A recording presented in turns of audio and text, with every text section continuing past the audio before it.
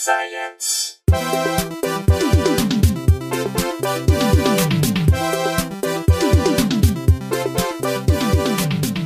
Hello, and welcome to Probably Science, guys. It's a podcast you're listening to. It's Probably Science. That's what we're doing.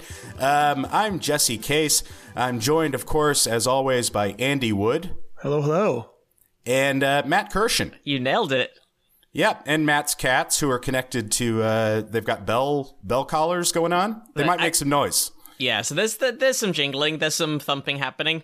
They're still working each other out. The kitten's a new thing, so... Yeah, sure.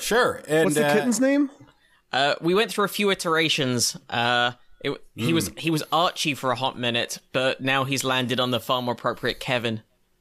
Oh, yeah, like a good person name. Yeah, and he just felt more of a Kevin. And Kevin goes better with Doug. Yeah. Is that the name of the Family Guy dog, or is it's some person name? Is it Kevin? Oh, Brian. That's Brian. Family Guy dog. Hey, whose voice is that? Hey. We got a guest today, you guys. We got a guest. We do. Returning guest, friend of the show, Lisa Curry. Hey, Lisa. Hey, how are you? I'm good. How are you doing? I'm great. I'm doing really well. She's been traveling the world. I actually, here's the thing. I feel like I'm doing so well, but I don't know if I'm just doing good, regular good, but it's in contrast to the last year. So it feels like every day feels like a fucking party. Right. Well, and also Lisa has always been just a huge fan of 9/11, thriving. You guys, I recently had a friend come over and help me organize stuff and get rid of, I had all this just shit I was saving up for no reason. And I had a disturbing amount of 9/11 memorabilia. Really? I'm just I don't know. What counts as memorabilia? Yeah, what do you mean? Just magazines and newspaper clippings and things like that. And I think when I was in high school, because my grandma was a hoarder, and she was always hoarding things because she's like, this will be valuable someday. So I inherited that brain disease when I was younger. And I would, I saved all these magazines because I thought these are going to be worth something, and they're not. And I need to just I've just been throwing them away. And I'm like, this is ridiculous that I've saved. You can get a fucking copy of the newspaper. It's not suddenly worth $100, you know? Well, it's still interesting to have. I mean, I don't know. And maybe some of the early articles are interesting, for their partial information or suppositions or, but I feel like I'm better off if I want to reminisce, I can go to the library and they can pull that up versus me storing it in my home. Yeah. But at least you picked an event where the memorabilia could potentially be valuable. It would be weird if it was Baby Jessica, if you just had all the stuff. Balloon Boy. Yeah, Balloon Boy. You're this is Boy. money in the bank. I'm going to collect all of this. Exactly. Oh, that's a great reminder to go check and see if Balloon Boy's metal band still exists. What now? What? Balloon Boy and his siblings. So his dad is just a shyster. He's a wannabe Ron Popeil, or he almost reminds me of the dad from, I think it's Danny Champion of the World, from Roald Dahl. The dad is he's always got some angles. So he staged the whole balloon thing. And then after that, when the fame, and this is after he'd already tried to produce, as seen on TV, Ron Popeil-esque products like this back scratcher. It's just a piece of wood you mount against the wall and you scratch your back against it like you're a bear. You should look up that video. The guy's a nut. So then after Balloon Boy's fame faded, he made his 3 kids form a metal band and claimed that they were the youngest metal band, which I'm sure they weren't. They were probably 12 or something. There's got to be someone somewhere who's done it younger. But yeah, the dad is just always up to something. So, Weird. So we should explain really quick. I mean, the Balloon Boy saga to anyone that doesn't. Yeah, because that's a fair point. Because this was about. It was a while ago. 6 years ago or something, wasn't it? 7? It was a while ago. Yeah, I think 10 years now or something. Yeah. What happened was it was a big news story. There was a balloon, and there was apparently a kid in it, and they're right. It was a giant balloon. Yeah. And I remember watching this at work and my coworkers were horrified. And I was like, I mean, look, I'm no scientist, but I took one look at that and I was like, there's not a child in there. Get out of town. It's like a fucking regular ass, like just a big balloon isn't carrying what? A 60-pound kid? Yeah, it didn't make sense. Yeah. Come on. But yeah, and then the kid was, in his bedroom, whatever, and I remember everything was cool. Everybody's like, oh, isn't that weird? But the kid let it slip during an interview.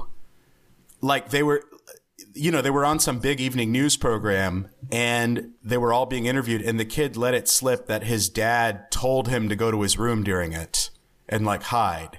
And so the kid like outed his dad as it was this big scam to make a big news story. It was the weirdest. I just linked to the Heaney Boys metal video if anyone wants to check it out. We'll put that in the show notes as well if you want to see what Balloon Boy's been up to. The Heaney Boys, did you say?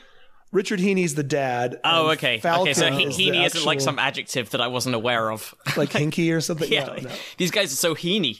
Yeah, they're hyphy and Heaney. Wow. So anyway, Lisa has all the Balloon Boy stuff. She's not throwing that out. Yeah. Any event that was just in the zeitgeist for a minute, I'm collecting memorabilia. I need to tweet. I just saw it come up on someone's feed. It was like someone tweeted this about a week and a half ago, but someone I know retweeted it.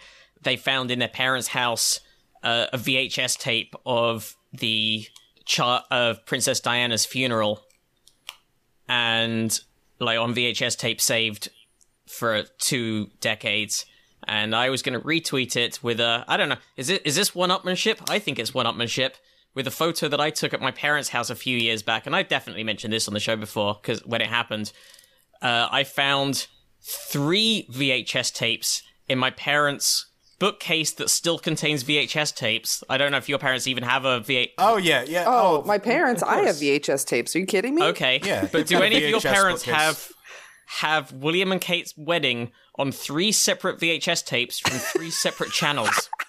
Oh my God. Wow. It's going to cut together their own next to each other. Yeah. William and Kate wedding BBC, William Kate wedding ITV, William Kate wedding Sky, which, by the way, same footage. That is... It is the same brilliant. footage. All that's different is the commentary. Wait, how'd they even get VHS tapes during that? I mean, that was... Well, that's the most... So, yeah, from that, you can deduce that my mum was running 3 separate video recorders simultaneously. Yeah. What? Yeah. Yes. That is amazing. Wait, did you guys have 3 TVs, or how is this going on? Yeah, I think there was yeah. They were attached to, there's like one in the living room. I think there's one in their bedroom and one that was in the kitchen, like all wired up. All wired up to VHS recorders. I just imagine her like wearing like a headphone, like a director. She's looking like a director. She's like cueing people in different rooms. Yeah, and what? And on 3, 1, 2, switch, and we're gonna go to 2, and we. That's and next queuing up, queuing up. I can tell you, my grandma would have been very jealous of that because she was obsessed with the royal family. Oh yeah, you probably only got it through on one measly channel. But Yeah. actually, that's not true. I bet it was shown live on like a bunch of the news channels. Probably, yeah. Because you could do that with big news events in the US. Where like the inauguration is always on every. We watched the inauguration on probably 7 different news channels simultaneously. If you had enough video recorders, you could have really filled that bookshelf. Like, when are you?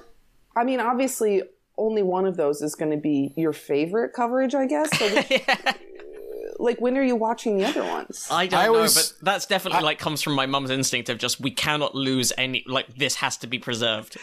Can I tell you guys, I always do Animal Planet. I always watch the Animal Planet footage of the inaugurations. It's like the way they have the puppy bowl. They have The Diana funeral on Animal Planet was insane. It was absolutely insane. When I was in London during Kate and William's wedding, and so I got my grandma these like tea biscuits from Harrods, Great. which you would know, Matt. Like, I got her like this commemorative plate, fine, and these tea biscuits, but the biscuits were like beautiful, but I was like, please eat them. And she was like, I can't, they're too pretty. And so she just put them on a shelf, right? And then she passed away at the end of 2019. And when I was home in the summer, I stopped by my grandma's house and my aunt gave them back to me. And she's like, well, you gave these to your grandma so you can have them. And I'm like, what? Throw them directly away. What is going on? Why did you guys have like biscuits on the fucking shelf for years? Yeah. My granddaughter bought me this milk in 2008.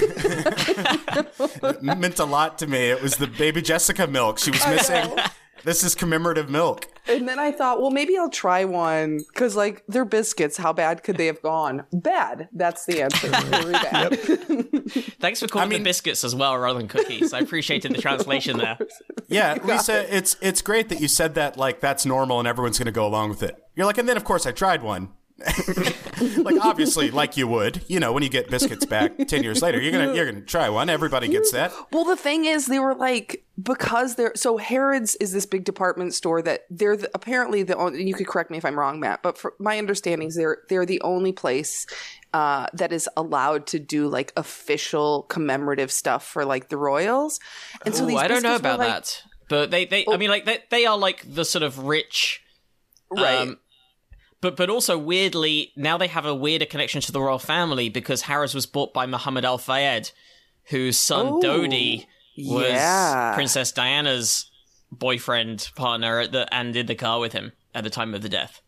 Yes. Actually, that makes me wonder if, I'm sure that there's a big enough like merch industry outside of a Kate and which one was it? I forgot. William? No. Who did Kate marry? She married William, yeah. William. Outside of the William and Kate wedding or outside of the Princess Di funeral, there must have been like bootleggers like outside the forum. I've got tons of bootleg royal family stuff. I've got congrats Kate and Billy, and it's horrible. But no, there isn't. I don't. Yeah, there isn't really like official. I don't know if you can. I don't know if they have their faces copyrighted or trademarked. But even if they, there's nothing to stop someone selling plates with like Charles. Like we've got a Charles and Diana mug in my parents' house, and there's no way that came from like the official Buckingham Palace merch store or whatever. It's just like someone's selling that mug. That's funny. They apparently had a street party, which was I was alive for, but I don't remember it.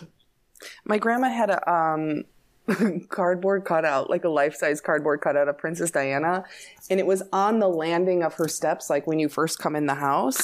And it was like, to give it context, this is like, my grandma had like this beautiful entryway with a chandelier and shit, and there's just this cardboard cutout of Princess Diana. And then also in her living room was like next to a grand piano is a cardboard cutout of the Pope. So it's like, I don't know. Is the idea to like, if she has friends who are maybe, losing their eyesight a bit, just to sort of trick them into thinking that I guess so. Well, it's lucky you came around today because we have some other guests. And yeah. Ridiculous. Truly, we are honored today. Which Pope was it?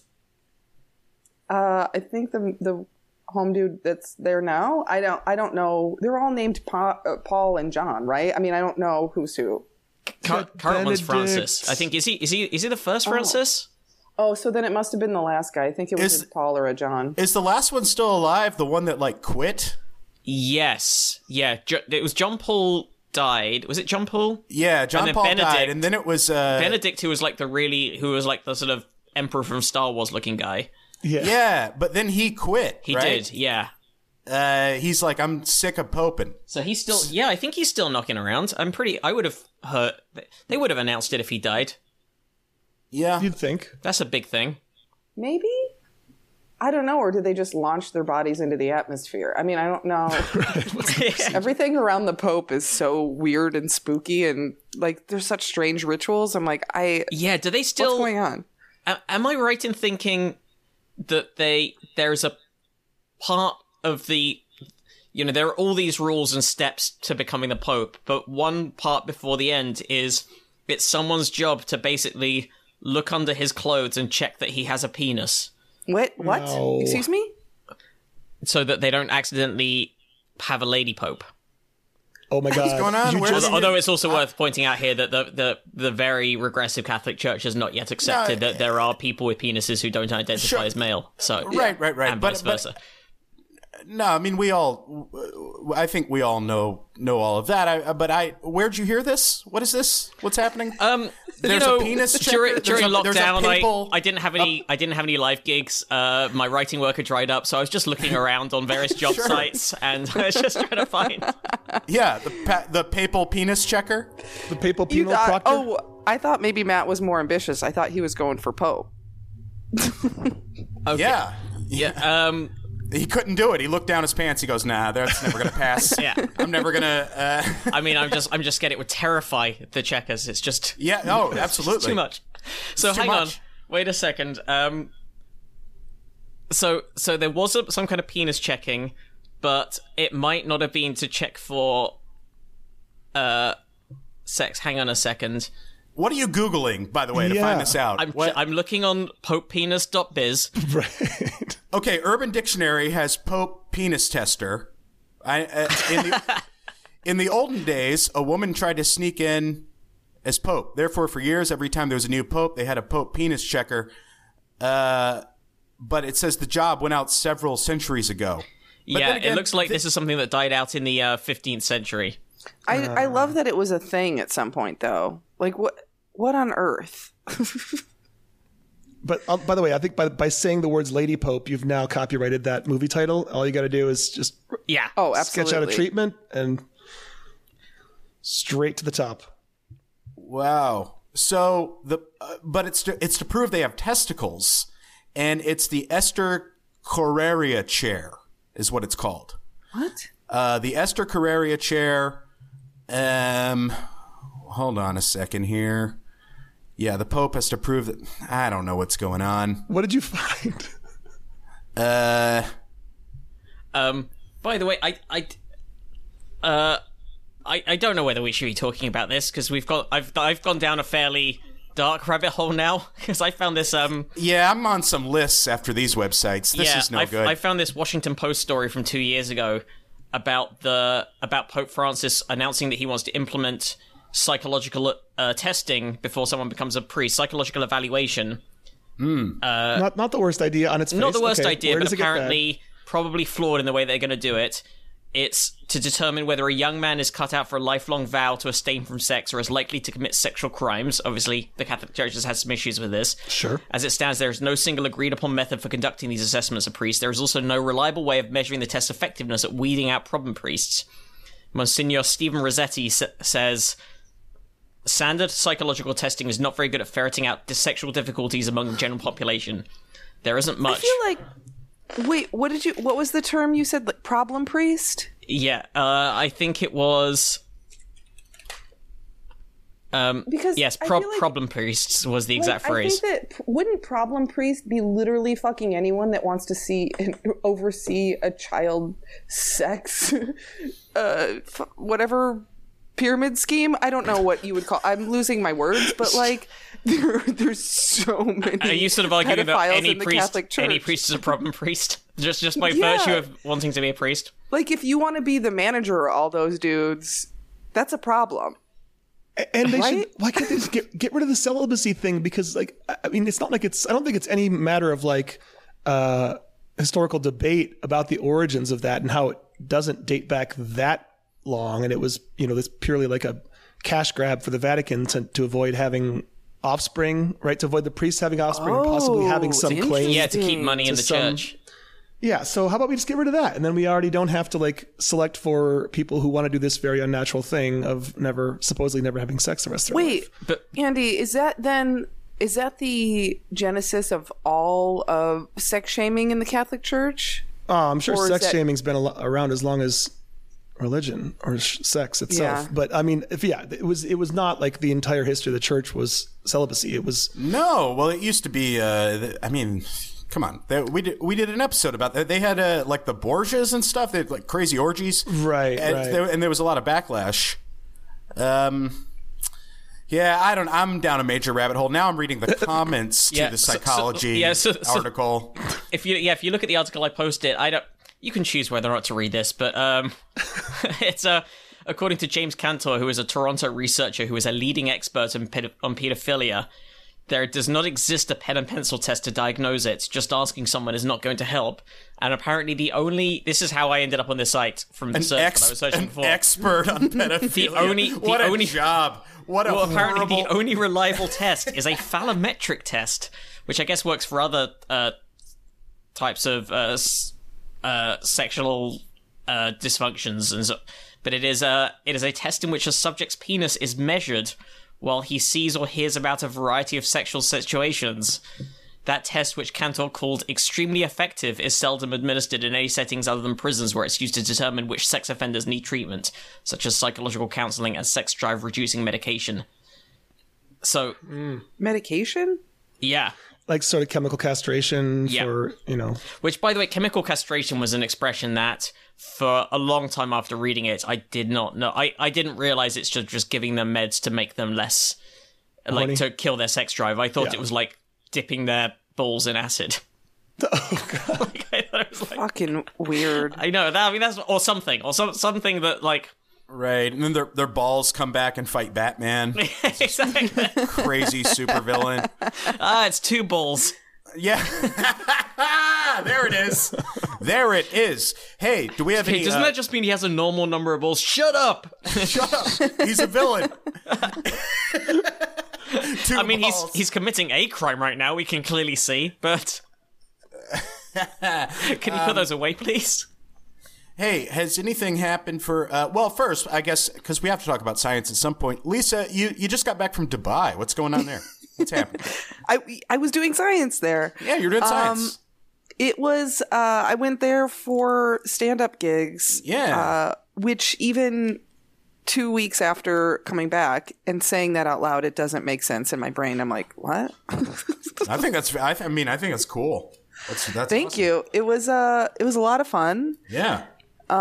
It was like all the audiences were mostly Europeans and Brits, which is funny because the booker kept telling me, she's like, you have to speak really slowly. Like a lot of these people like don't really fully understand English. And so the first night, my delivery was so slow. And then I talked to people afterwards, like just people that were in the crowd. They were all Australians and Brits. Yeah, everyone spoke the most clear English. And I was like, what is this fucking lady? What? What is she saying? How did this show come about? I saw that a friend of mine in London, I don't know if you know Maria Shahada. I do. Yeah, she's been in the podcast. She used to live here. I saw that she was booked over there, so I asked her for the booking. Maria moved to London? Oh, years ago, yeah. Like I'm 5 years so ago. out of everything. I'm so out of the... Oh, yeah. She's fucking crushing it over there. That's awesome. Great. She's doing really well. That's awesome, yeah. But yeah, she sent me the booking info, and then I just reached out on a whim. I was like, there's no way I'm going to get this gig.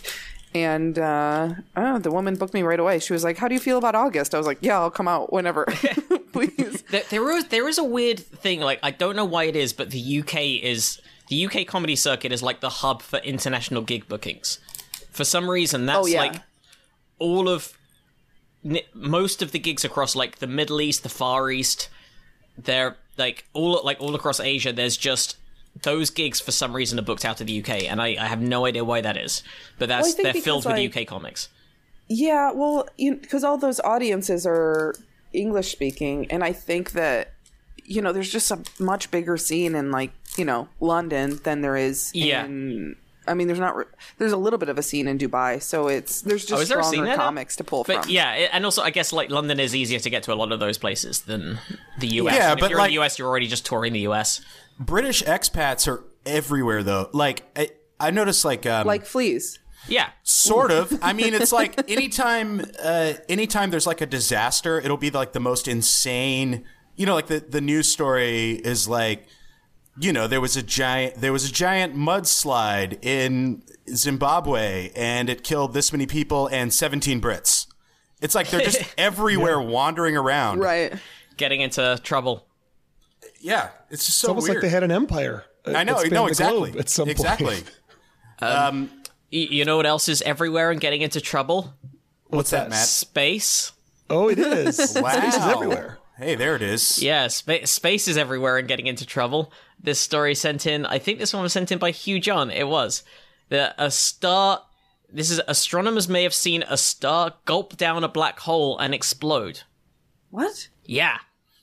It's a pretty cool story. I feel like it's a matter of time before Earth is just shattered by some other spaceship flying around.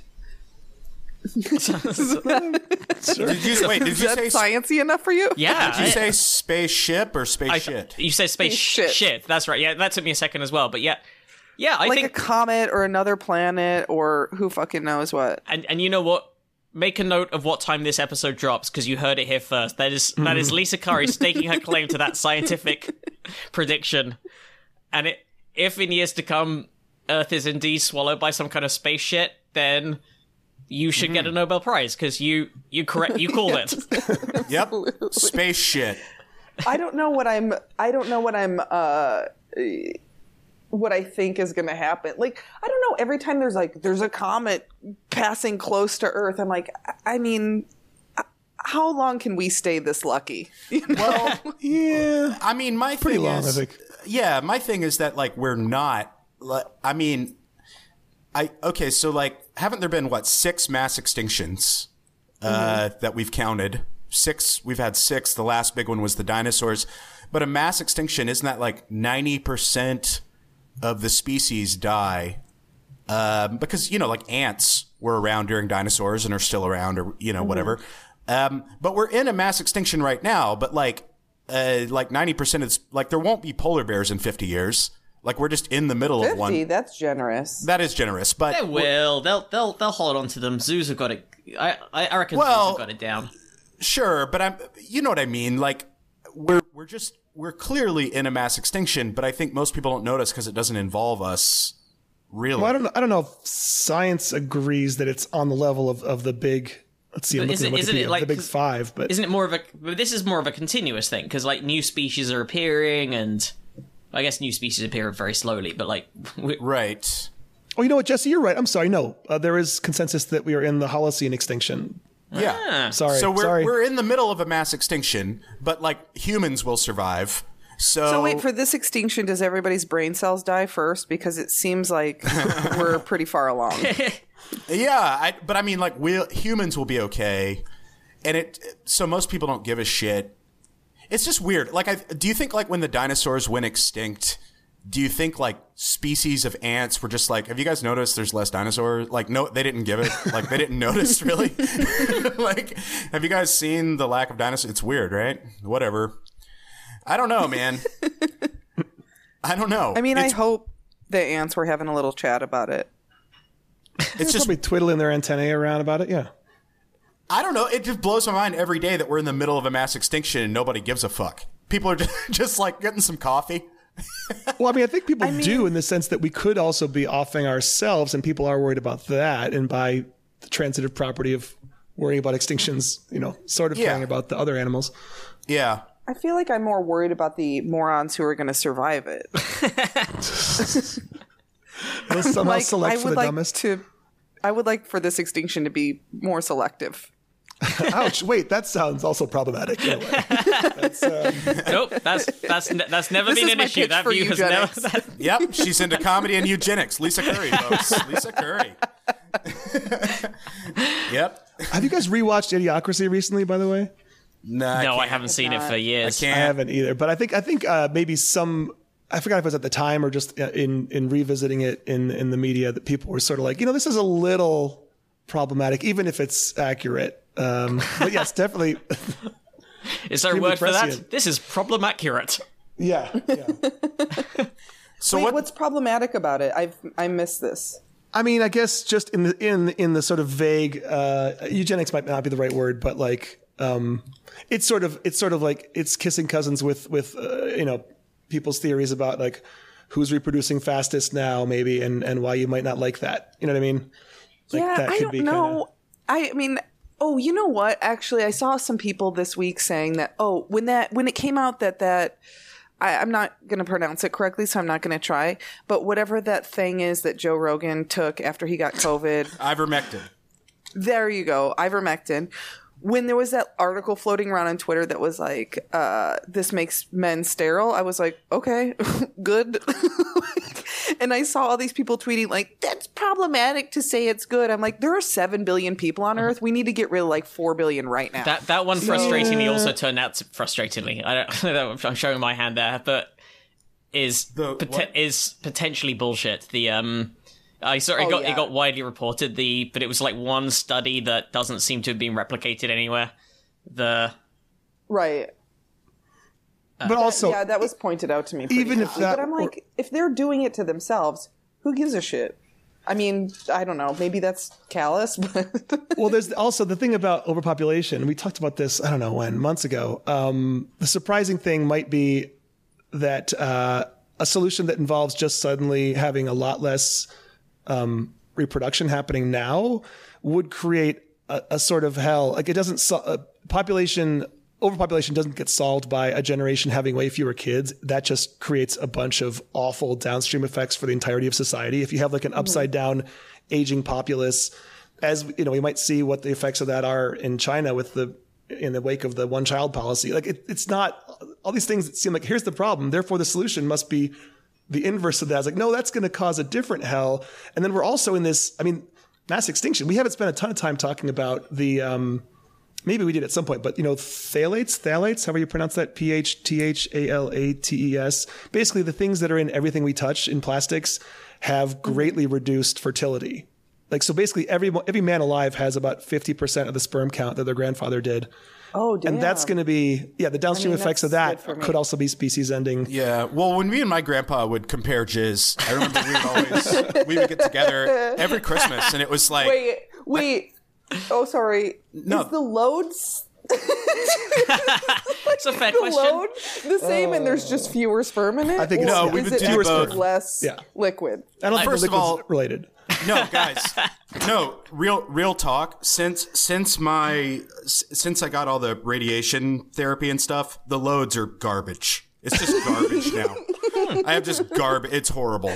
You know? I don't mean to laugh at that. It is. It's funny because like I didn't know it was like a source of pride or like it wasn't, but I didn't know that. I was just like, oh, that sucks. Like, you know?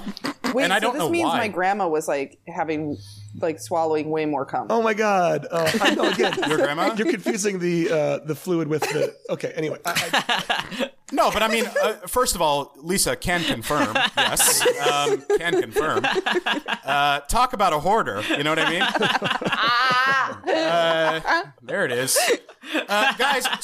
Guys, speaking of swallowing, a star has been seen. For the first time, astronomers, according to this ScienceNews.org article, have captured solid evidence, that's solid evidence, not liquid evidence, of a rare double cosmic cannibalism, a star swallowing a compact object such as a black hole or a neutron star.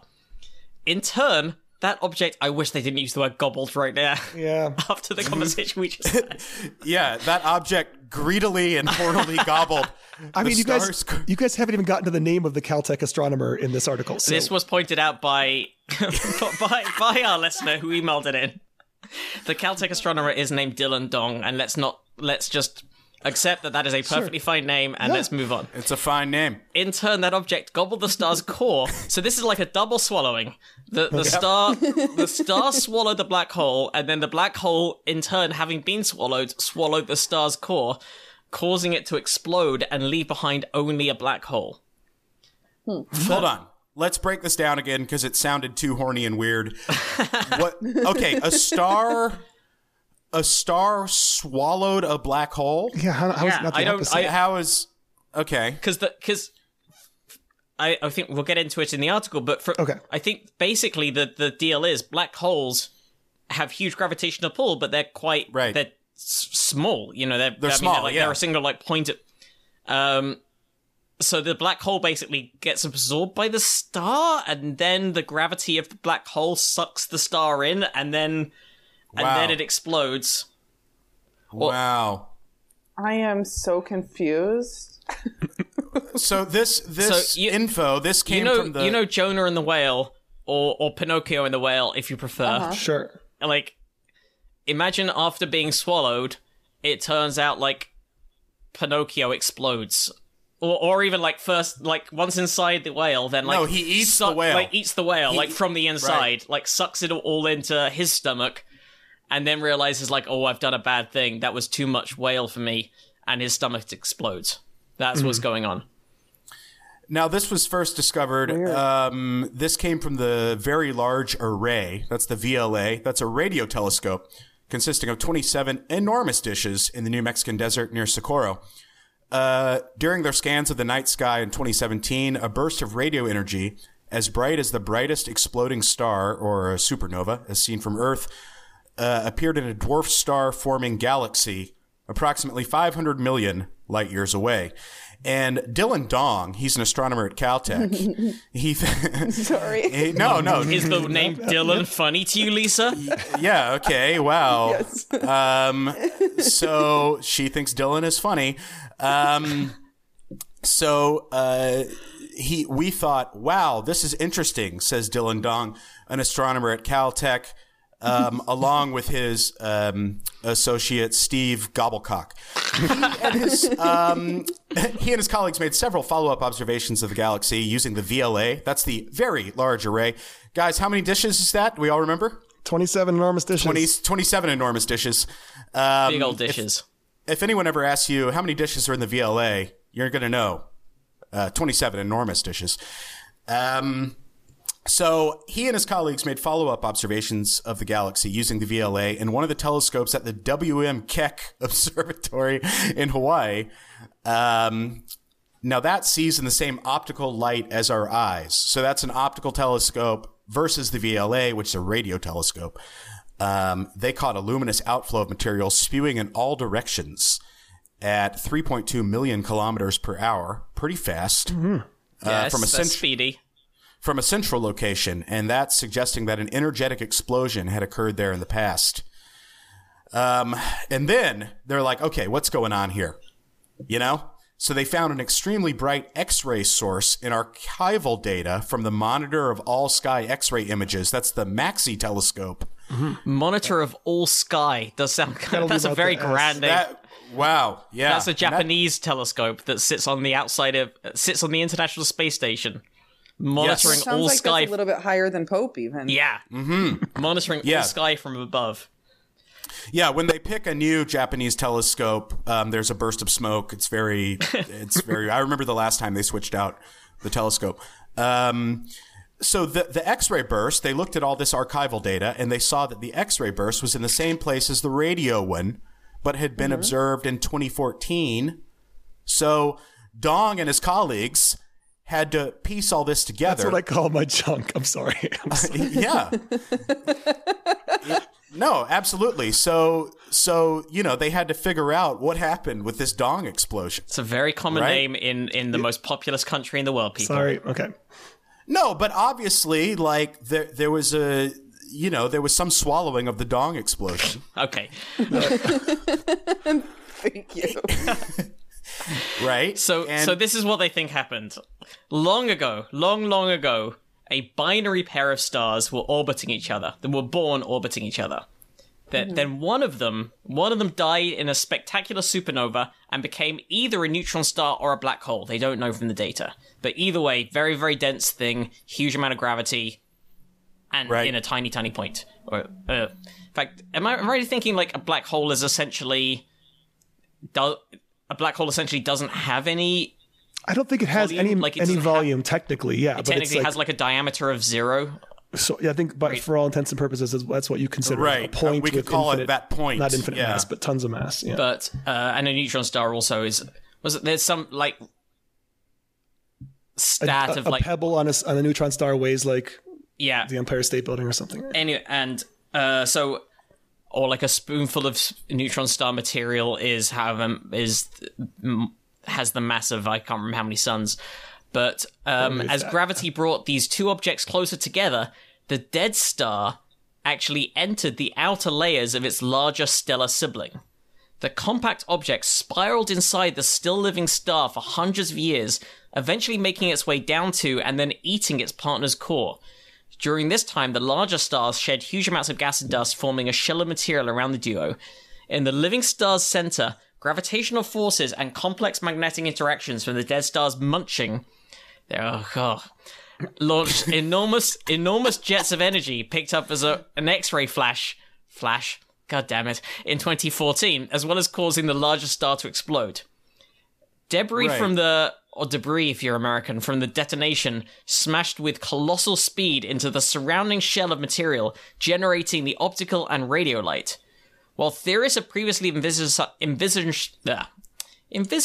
a scenario, dubbed a merger-triggered core collapse supernova, this appears to represent the first direct observation of this phenomenon.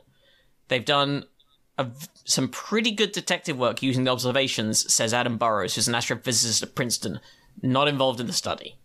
Well, yeah, I mean, they can only really see things outside of that point of almost infinite gravity. I mean, you could call it's just a classic, the detective work's just a classic rim job. I would say, because when the dong explosion is swallowed, then you have to, you have to check the hole for the... Yeah. Sure. Yeah. Yeah, that's pretty much, you're paraphrasing what Adam Burrows at Astrophysicist at Princeton said, but it's pretty much there. Yeah, but we get it. Another way of putting it would be to say that this helped constrain the timing of a process called common envelope evolution, in which one star becomes immersed inside another. Such stages in stars' lives are relatively short-lived in cosmic time and difficult to both observe and simulate. Most of the time, the engulfing partner dies before its core is consumed, leading to two compact objects like white dwarfs, neutron stars, or black holes orbiting one another. And then our buddies at LIGO. Yeah, that's exactly what they detect. Yeah. Now, these final stages of these systems, that's what... Yeah, if you look back in the archives, you'll see a couple of conversations with LIGO scientists. That's the experiment that first detected gravity waves, and also conversations with Professor Janet Levin talking about what happens, the ripples of gravitational waves that happen when two stars or two huge objects, like two black holes, orbit each other and then basically collapse into each other. Like, it's a bit like... Sure. She showed us the simulation. It looks a bit like the way it kind of speeds up. It's a bit like... You know those little charity donation boxes that have like the kind of spiral thing where it goes around the circle and then spins into the middle? Yep. It's a bit like that. But that if you put two coins in there at the same time and they kind of like spin around each other and then kind of come into the middle, that's what it kind of looks like. And that's now detected by LIGO, and that's the kind of thing they detect. And now... But I'm surprised that this thing wasn't detected by LIGO. Maybe this didn't have the same sort of like frequency thing as... But now that, it says in this article, now that astronomers know to look for these multiple lines of evidence, Dong expects them to find more examples of this strange phenomenon.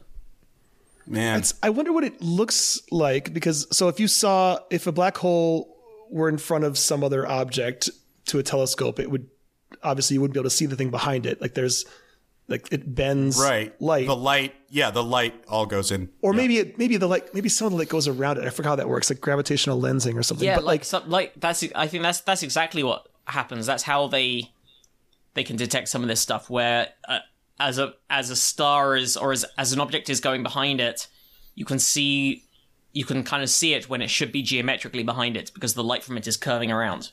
Right. It should be obscured, but it can't be.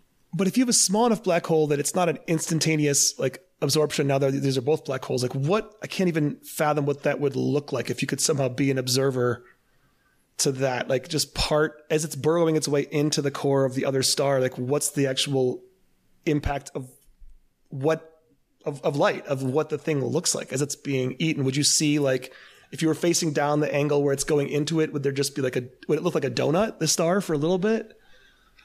I have no idea. I'm so confused. I mean, none of this stuff makes intuitive sense. Yeah, it's bonkers. Yeah, I don't know. Well, I think also I don't really understand what a black hole is. And it's not that I'm incapable of understanding. I've only heard of it in like conversations and I haven't like looked it up. It's not actually that complicated. Not like I need to look it up to confirm it's a real thing. Yeah, there are photos of black holes. I just looked this up. There are photos of a black hole passing in front of a star. And yeah, light does lens around it. Sure. But Lisa, to make it simple, if you had a massive star, all that same mass is still there, but eventually its gravity is such that it collapses down and all that mass is just in one tiny point. And that gravity is so strong that not only does it suck objects into it, but like it sucks light into it. So light coming from like if it's between you and something else that's letting off light, that light will never reach you because it will get sucked in and never leave because it's just this huge, unfathomable mass in an infinitely small point. Well, here's what I'm confused about with the light. I mean, that makes sense. I've never heard it explained like that. But with the sucking the light in, wouldn't there be like a tail on the light? Like, because light doesn't just, if there's light coming from somewhere, it's obviously doesn't just exist at the end point. Well, light isn't like a constant line. Light does move through space faster than anything else can. So, and it's sort of, wave/particle, but that thing just terminates when it gets within the event horizon of the tail of it. Like you would see. What does tail mean? Coming out of a flashlight. Well, that's not the tail. You're just seeing a bunch of those photons moving. That's not like a constant. I see. You wouldn't be if you were in the way. Then you would be able to see that, but you can only you can only see light if it's like that, if it's scattering off something. Just if you think about. Oh right, I guess the easiest way to think about it, I think, is like at a rock concert, they have the smoke machine go first, and then they run the lasers, and that's why you can see the laser lines because it's bouncing off the smoke. But each of those little particles of light that's bouncing off the smoke and going into your eyes, that's not reaching its destination. Like, most of it is, but the bits that you can see are bits of light that never actually get to their destination because they bounced off the smoke and hit and been redirected towards you. Yeah, anytime you see a beam of light, it's just because there are particles in the air it's hitting. If there were no particles, you wouldn't see any beam. It would just reach its source, and you would see it reflected off of...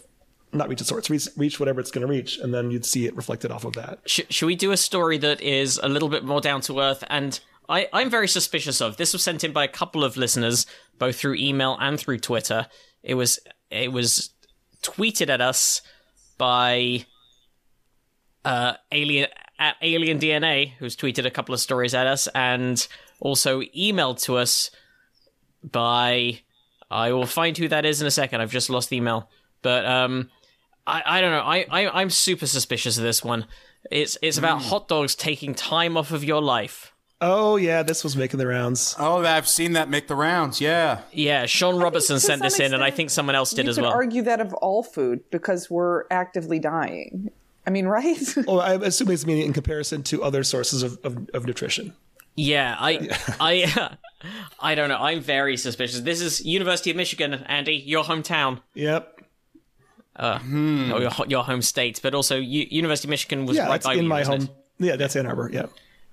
So they found that eating a single hot dog could take 36 minutes off your life. I just that whole calculation, that whole way of thinking about lifespan. Also, I just find sort of bullshit. But in this the study published this month in the journal Nature Food. Let's see if this article can bring me around.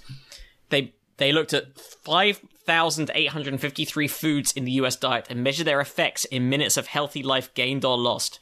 We wanted to make a health-based evaluation of the beneficial and detrimental impacts of the food in their entire diet, says Oliver Joliet, Professor of Environmental Health Sciences at the university and senior author. The team came up with an index that calculates the net beneficial or detrimental health burden in minutes of life associated with a serving of food. It's based on a study called the Global Burden of Disease, which measures morbidity associated with a person's food choices. For example, in 0.45 minutes are lost per gram of processed meat, or 0.1 minutes are gained per gram of fruit.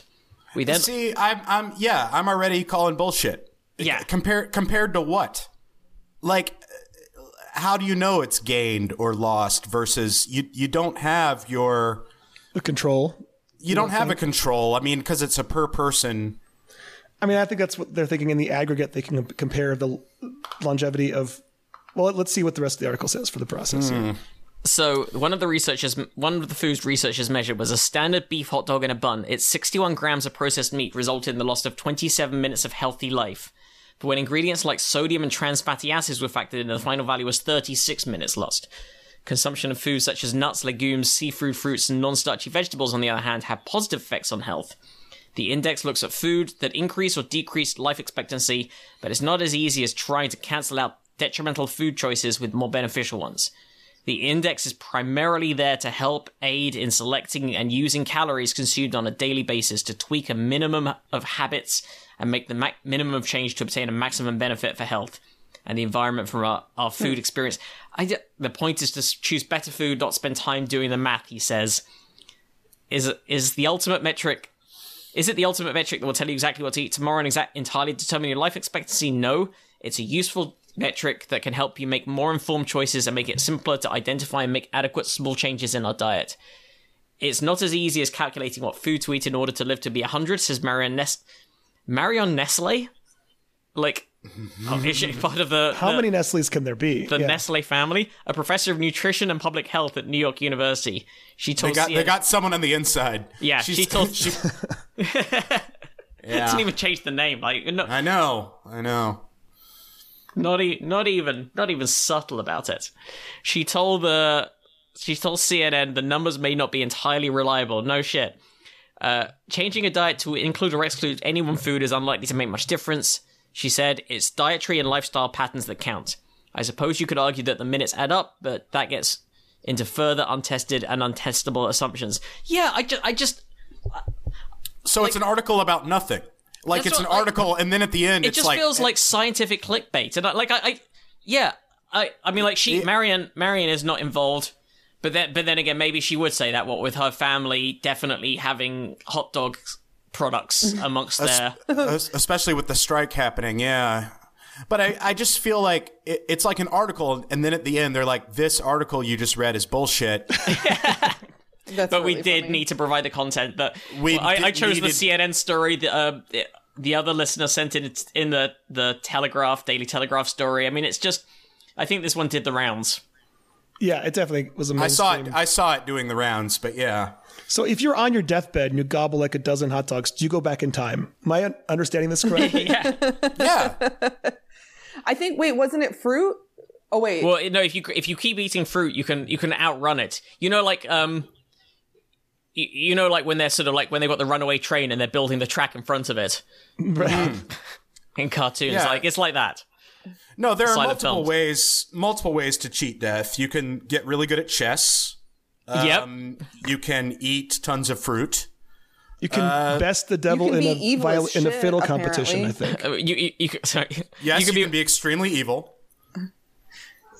That's what I'm going to start doing. Good for you. And eat hot dogs. I was thinking of starting a war in Iraq, another one, so I can live to 150. Now I'm trying to remember why it was. And by the way, I am not vouching for what I'm about to say at all. But for some reason, the CrossFit community, those paragons of science and empiricism, yes, people in that world, I've heard multiple ones say that a hot dog is the most perfect food. No, Andy, what? I've heard people say that, and I don't know what the logic. Maybe they're just trying to say, like, if you need a ton of protein and calories quickly and not, I don't think any of them would be. Well, I don't know. I just remember people saying, like, it's got everything you need. I mean, wouldn't it be easier to just have a fucking Quest bar? Yeah, you'd think, but I just remember hearing that. Is it the protein and also, I guess the really high salt content might be good if you've been doing really heavy exercise and you've just lost a lot of salt. Maybe that's what it is. Yeah, I'm in no way recommending a purely hot dog based diet. I mean, it's an isotonic meat delivery system. Maybe the preservatives keep you suspended in time. No, because you're essentially being preserved by extension? I don't think so. I think this is only an anecdote, but I believe Frank Zappa was famous for only putting hot dogs, coffee, and cigarettes in his body, and he made it to about 53, I think. Oh my God. I mean, I guess I could see how, like, foods that could, for a normal person, be considered very bad for you could help with, like, lactic acid recovery and stuff if you're a hardcore athlete. You know? Yeah, but not like a staple of your diet, but like you as a supplement, as a thing in the short run that you need. No, totally. Like if you just run a marathon, like down a candy bar at the end, whatever, you know, there's stuff like that you're supposed to do, but like you can't everyone else can't live like that. I remember Andy and I used to have a roommate. Here we go. When we lived together, we had roommates in their 60s. We lived with these two guys. And they were in their 60s? Yes. You came out to that house, right? We lived in that big house in Yeah, wait. I never saw them at a pool party. You didn't? They were always lurking. They saw you. They were around. They saw you. Definitely saw you. Oh, they saw you, Lisa. So yeah, I mean, when we lived there, we lived with these two guys, and I remember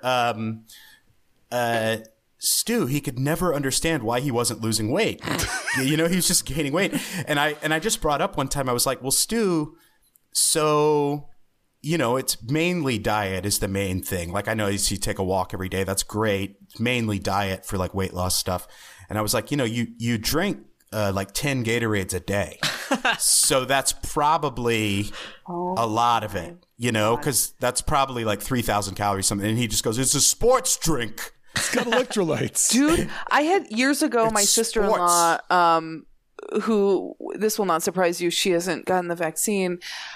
She was like, I just can't lose weight. I don't know. I work out every day. Like, I go to the gym and I don't know what it is. And I was like, well, walk me through your day, Nikki. I go, I shouldn't have said her name. Oh.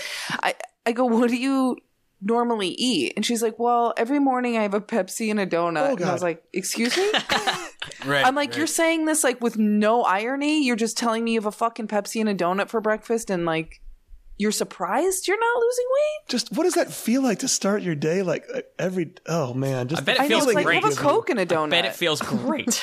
I bet it feels great too. I bet she starts every day like, fuck yeah. Yeah. But I mean, things like Gatorade are very, very good for recovery and, stuff like that. But yeah, exactly. If you were in the middle of, if you're on the fourth set of a 5-set tennis match, then Gatorade is perfect for you. If you're going for a 2-block stroll through Valley Village, then maybe horrible. Yeah, maybe your 7th Gatorade of the day is not the right choice. We're also we're kind of burying the lead by not retelling the story of him sleep eating when his dentures are out by pouring shredded cheese into a bowl, microwaving it, and eating it with a spoon. Then throwing the bowl and spoon in the trash. Then throwing the bowl So, all right, here's the deal, Lisa. So, we lived with this guy, and everyone sort of had their own wing of the house, right? Wait, how did this come to be? Were they like, we're looking for roommates, and you guys were like, solid? No. Well, no. Andy and I aren't like a young couple that bought a startup home. Like they were already there. I moved to LA. I think I discussed this on the app last week. I think actually these 2 episodes are going to go out the other way around. So there's going to be a weird tight. There's going to be a weird future tense. We're going back in town. Okay, so I moved to LA and stayed in while I was looking for an apartment on Craigslist or whatever, I stayed in like a travel lodge in Hollywood, and it was horrible. And I had for how long? I booked it for like a week, and then that's too long for sure. yeah. So I booked it for a week and was looking for a place. I was like, I'll just find some crappy apartment really quick. And I had a mutual, like one of my dad's friends from Nashville was like, I own a house in Valley Village. You can stay there for a week. And I was like, okay, fine. That's great. I'll stay in this room while I find a place. And then I went and it was like amazing. It was run down, but I mean, you've been there. It was like this beautiful, awesome villa. And then I was like, can I live here? And I could. Andy moved down a year later. The deal is though, when I moved in, I had to also move in with these 2 guys that were like in their 60s. One of which every night he would smoke a little pot and watch the Lakers every night. And then he would sleep eat naked. He would walk into the kitchen naked. Biggest penis I've ever seen. Like it was horrible. You know what I mean? So you're like, you understand. Was it like the thing from Tremors? The penis comes first. Yeah. Exactly. It was like detects movement, detects seismic activity. No, it was heralding his arrival. Dun, da, da, da. No, I mean, did it ever suck a car under the sand? No, it just made me feel weird and insecure, and like he's not using it. It made me upset. I was just upset about the whole situation. Sure, yeah. So he's standing around naked with his huge weird penis, and he would sleep eat, and we would see him sleep eat. He'd have no memory of this. And one time, he put a bunch of shredded cheese, just shredded cheese with his fist, put a bunch of shredded cheese in a bowl, microwaved it, just ate the shredded cheese, threw it all away. The bowl, perfectly good bowl. I think I bought it. Threw it all in the trash, went back to bed with his giant dick. And, it's what we lived with. We also lived with the actor who had like guest star one-offs in such iconic shows as Hawaii Five-0, Barnaby Jones, Chips. Let's see, The Waltons, Kojak. He was in Blown Away, the Tommy Lee Jones, Jeff Bridges movie. Well, now you're giving all the information. I mean, we don't live with him anymore. I think we can name them now. I don't think there's ever going to be any consequence if our blog.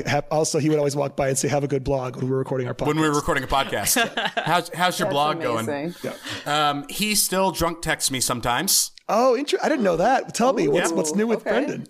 He still calls me Young Jesse. He goes, "I miss you, Young Jesse," and it's always like 5 a.m. my time, so like 3 a.m. LA time. I can tell he's just blacked out, drunking, just texting me. It's great. He would also have great visitors come by. Like there'd be some other old dude hanging out by the pool, and I'd find out afterwards, oh, that was the sheriff from Halloween. He's in like every John Carpenter movie. Yeah. Wait, did they own the house then? No. They were freeloading friends of the the owner lived in Nashville. But grew up there. Okay, the owner and his sister. It was owned by a brother and sister. The house was left to them when their parents died, and instead of fixing it up, instead of doing anything, they rented it out. And one of the guys lived there for free. Like, there's no way Brendan paid. No rent. way. Yeah. He was always he's the epitome of the like Hollywood producer liar. Like he just says he's a producer and he's always got something in the works, but I'm like, there's no way you've gotten a paycheck in years. Did I tell you about how I caught him one time? I mean, I don't say caught, walked in on him one time at Tony's. There's that place on the corner, Tony's, which was like my favorite Mexican restaurant ever. Yeah. Magnolia and Coldwater, everyone in LA. Get out there. Best breakfast burrito you've ever had. So I would go in there and he was trading oranges. He would pick oranges from our orange tree, trading oranges for food. Oh God, Brett. He was trading them oranges and he was like, Young Jesse, hello. Oh my God. Did you ever read his, Did you read his screenplay? So that's an option? Can you go into that restaurant now and trade oranges for food? You know how like some restaurants take Bitcoin now? That's that. These guys are like citrus. That's their main thing. Jesse, did you read his screenplay or not? We shouldn't spend too much time on this, but I know we're almost out of time for the episode. Okay, yeah. Of course, I read his screenplay. So great. Like A Poor Man's Basic Instinct. It was obviously written 30 years ago. So all the technology is of that era. Like there's a CD that plays an important role in the movie. Oh my God, that's incredible. Now, one thing that he would do a lot is he would get drunk in the middle of the night and he would pee out of his door. He lived in like a guest house by the pool. So he wouldn't go outside to pee. He wouldn't pee in his toilet. He would open the door and pee. What? Yeah, I would see it all the time because I'd be out there like Is this to keep coyotes away or? I don't know what's going on. Yeah. But then the next day it would combine sunlight and wastewater nitrate, you guys. And it's interesting because did you know that combining sunlight and wastewater nitrate can make the world's number 2 chemical? I was actually I'm not even kidding. Like when you started saying that, I was like, oh, I can segue to this story that I've got queued up from what Jesse's saying right now. Well, guys, engineers at the University of Illinois Chicago have created a solar-powered electrochemical reaction that not only uses wastewater to make ammonia, that's the second most produced chemical in the world, but also achieves a solar-to-fuel efficiency that's 10 times better than any other comparable technology. Yeah, thank you, Christopher Cooper, for sending in this phys.org article. Yeah. I want to know what the most produced chemical in the world is. Love. Yep.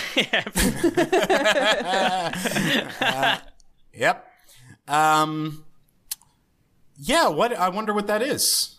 And we gotta check that out. Somebody check that out. I'll check that out while you carry on reading the story. Yeah, so the findings were published in Energy and Environmental Science. It's a top journal for research at the intersection of energy delivery and environmental protection. So the lead researcher, this is Minesh Singh, assistant professor of chemical engineering at UIC College of Engineering, says this technology and our method have great potential for allowing on-demand synthesis of fertilizers and could have an immense impact on the agricultural and energy sectors in developed and developing countries and on efforts to reduce greenhouse gases from fossil fuels. Ammonia, that's a combination of one nitrogen atom and 3 hydrogen atoms. It's a key compound of fertilizers and many manufactured products like plastics and pharmaceuticals and cat piss, I can tell you, just from living with my cat. I thought you were going to say from living with those guys. No. Well, yeah, he had a cat too that peed. It's a long story. It was a shit show. It was, it's the most bipolar pros and cons I've ever lived with. You know what I mean? Like in a living situation. Oh yeah, because it was an awesome situation. It was a great situation for someone visiting. As someone who was there a lot, it was very handy to have good friends with a massive pool and a beautiful big garden, and then just go home to my house that doesn't have these two. Yeah, but it was a shit show. So, by the way, there seems to be dissent on the internet as to what the most produced chemicals in the world are, but they seem to mostly land on number 1 being sulfuric acid. What? I never would have guessed that. Yeah, that's weird. It's used both in various cleaners, like drain cleaners, but it's also used in producing fertilizer, as is ammonia. It converts insoluble phosphate or into superphosphate, a valuable fertilizer. I thought that the whole thing that with drain cleaners was their extreme alkalinity, not acidity. I think you can have either, but yeah. It's weird that ammonia is the world's number 2 chemical, but it smells like number 1. Hey, there you go. It's also... oh, no, hang on. Well, the current methods to make it... The Haber-Bosch process? Absolutely, Andy. Fucking Maybe? nailed that. I don't know. Oh, here we go. By the way, also, sorry to interrupt, but like detergents, dyes, medications, explosives, paints, metals, and car batteries all require sulfuric acid for production. So it's basically the go-to chemical in the vast majority of industrial processes. Current methods to make ammonia from nitrogen require enormous amounts of heat generated by burning fossil fuels to break the strong bonds between nitrogen atoms so they can bind to hydrogen. It's a century-old process. It produces a substantial fraction of global greenhouse gas emissions, which in turn accelerates climate change. So previously, Singh, this is Minesh Singh and his colleagues, developed an environmentally friendly method to make ammonia by filtering pure nitrogen gas through an electrically charged catalyst-covered mesh screen in a water-based solution, as one does. I mean, that's fucking stupid. If you ask me, I'd say filter it through an electrically charged catalyst-covered mesh in a water-based solution. Yeah, you're Obviously, always doing that. That's how you make ammonia, you fucking morons. I mean, that solution uses only a tiny amount of fossil fuel energy to electrify the screen, breaks apart the atoms, but it produced more hydrogen gas than ammonia. That's an 80% to 20% ratio. Okay. Which is not great. So the researchers have improved this concept, and they've developed a new method that uses nitrate, one of the most common groundwater contaminants, to supply nitrogen, and sunlight to electrify the reaction. That produces nearly 100% ammonia with nearly zero hydrogen gas side reactions. And so that has what's called the STF. That's the solar to fuel efficiency, because it produces no carbon dioxide or other greenhouse gases. And so it has an STF of 11%, which is 10 times better than any other state-of-the-art system used to produce ammonia. Nice. Cool. So that's Sure. Yeah. I definitely understand all of that. There we go. Well, then that's a perfect time to wrap up the main episode. We're going to do one extra little story for our Patreon patrons. But Lisa, where can our listeners find you when you're not going to be catalyzing ammonia using sunlight? Now you know this information. Like, obviously, most of the time, most of your next few minutes are going to be spent. Most of your next few months will be spent doing this. Yeah, well, I mean, I'm going to be working on that as soon as I get off the pod. Clearly. But other than that, you can find me on Instagram at Olympian Lisa Curry. I'm told I need to get my numbers up so I can get an agent. Oh, God. Please. And if somebody could come to my house and fucking put me out of my misery, I would really appreciate it. You can find us. ProbablyScience.com is the website. At ProbablyScience on Twitter. Individually at Andy T. Wood, at Jesse Case, and at Matt Kirshen. ProbablyScience@gmail.com is the email address for any questions, comments, clarifications, and stories you would like us to cover. Lisa, thank you so much for joining us. Yeah. Yeah, thanks for having me. And listeners, It was a lot of fun. see you next time. Bye. Bye.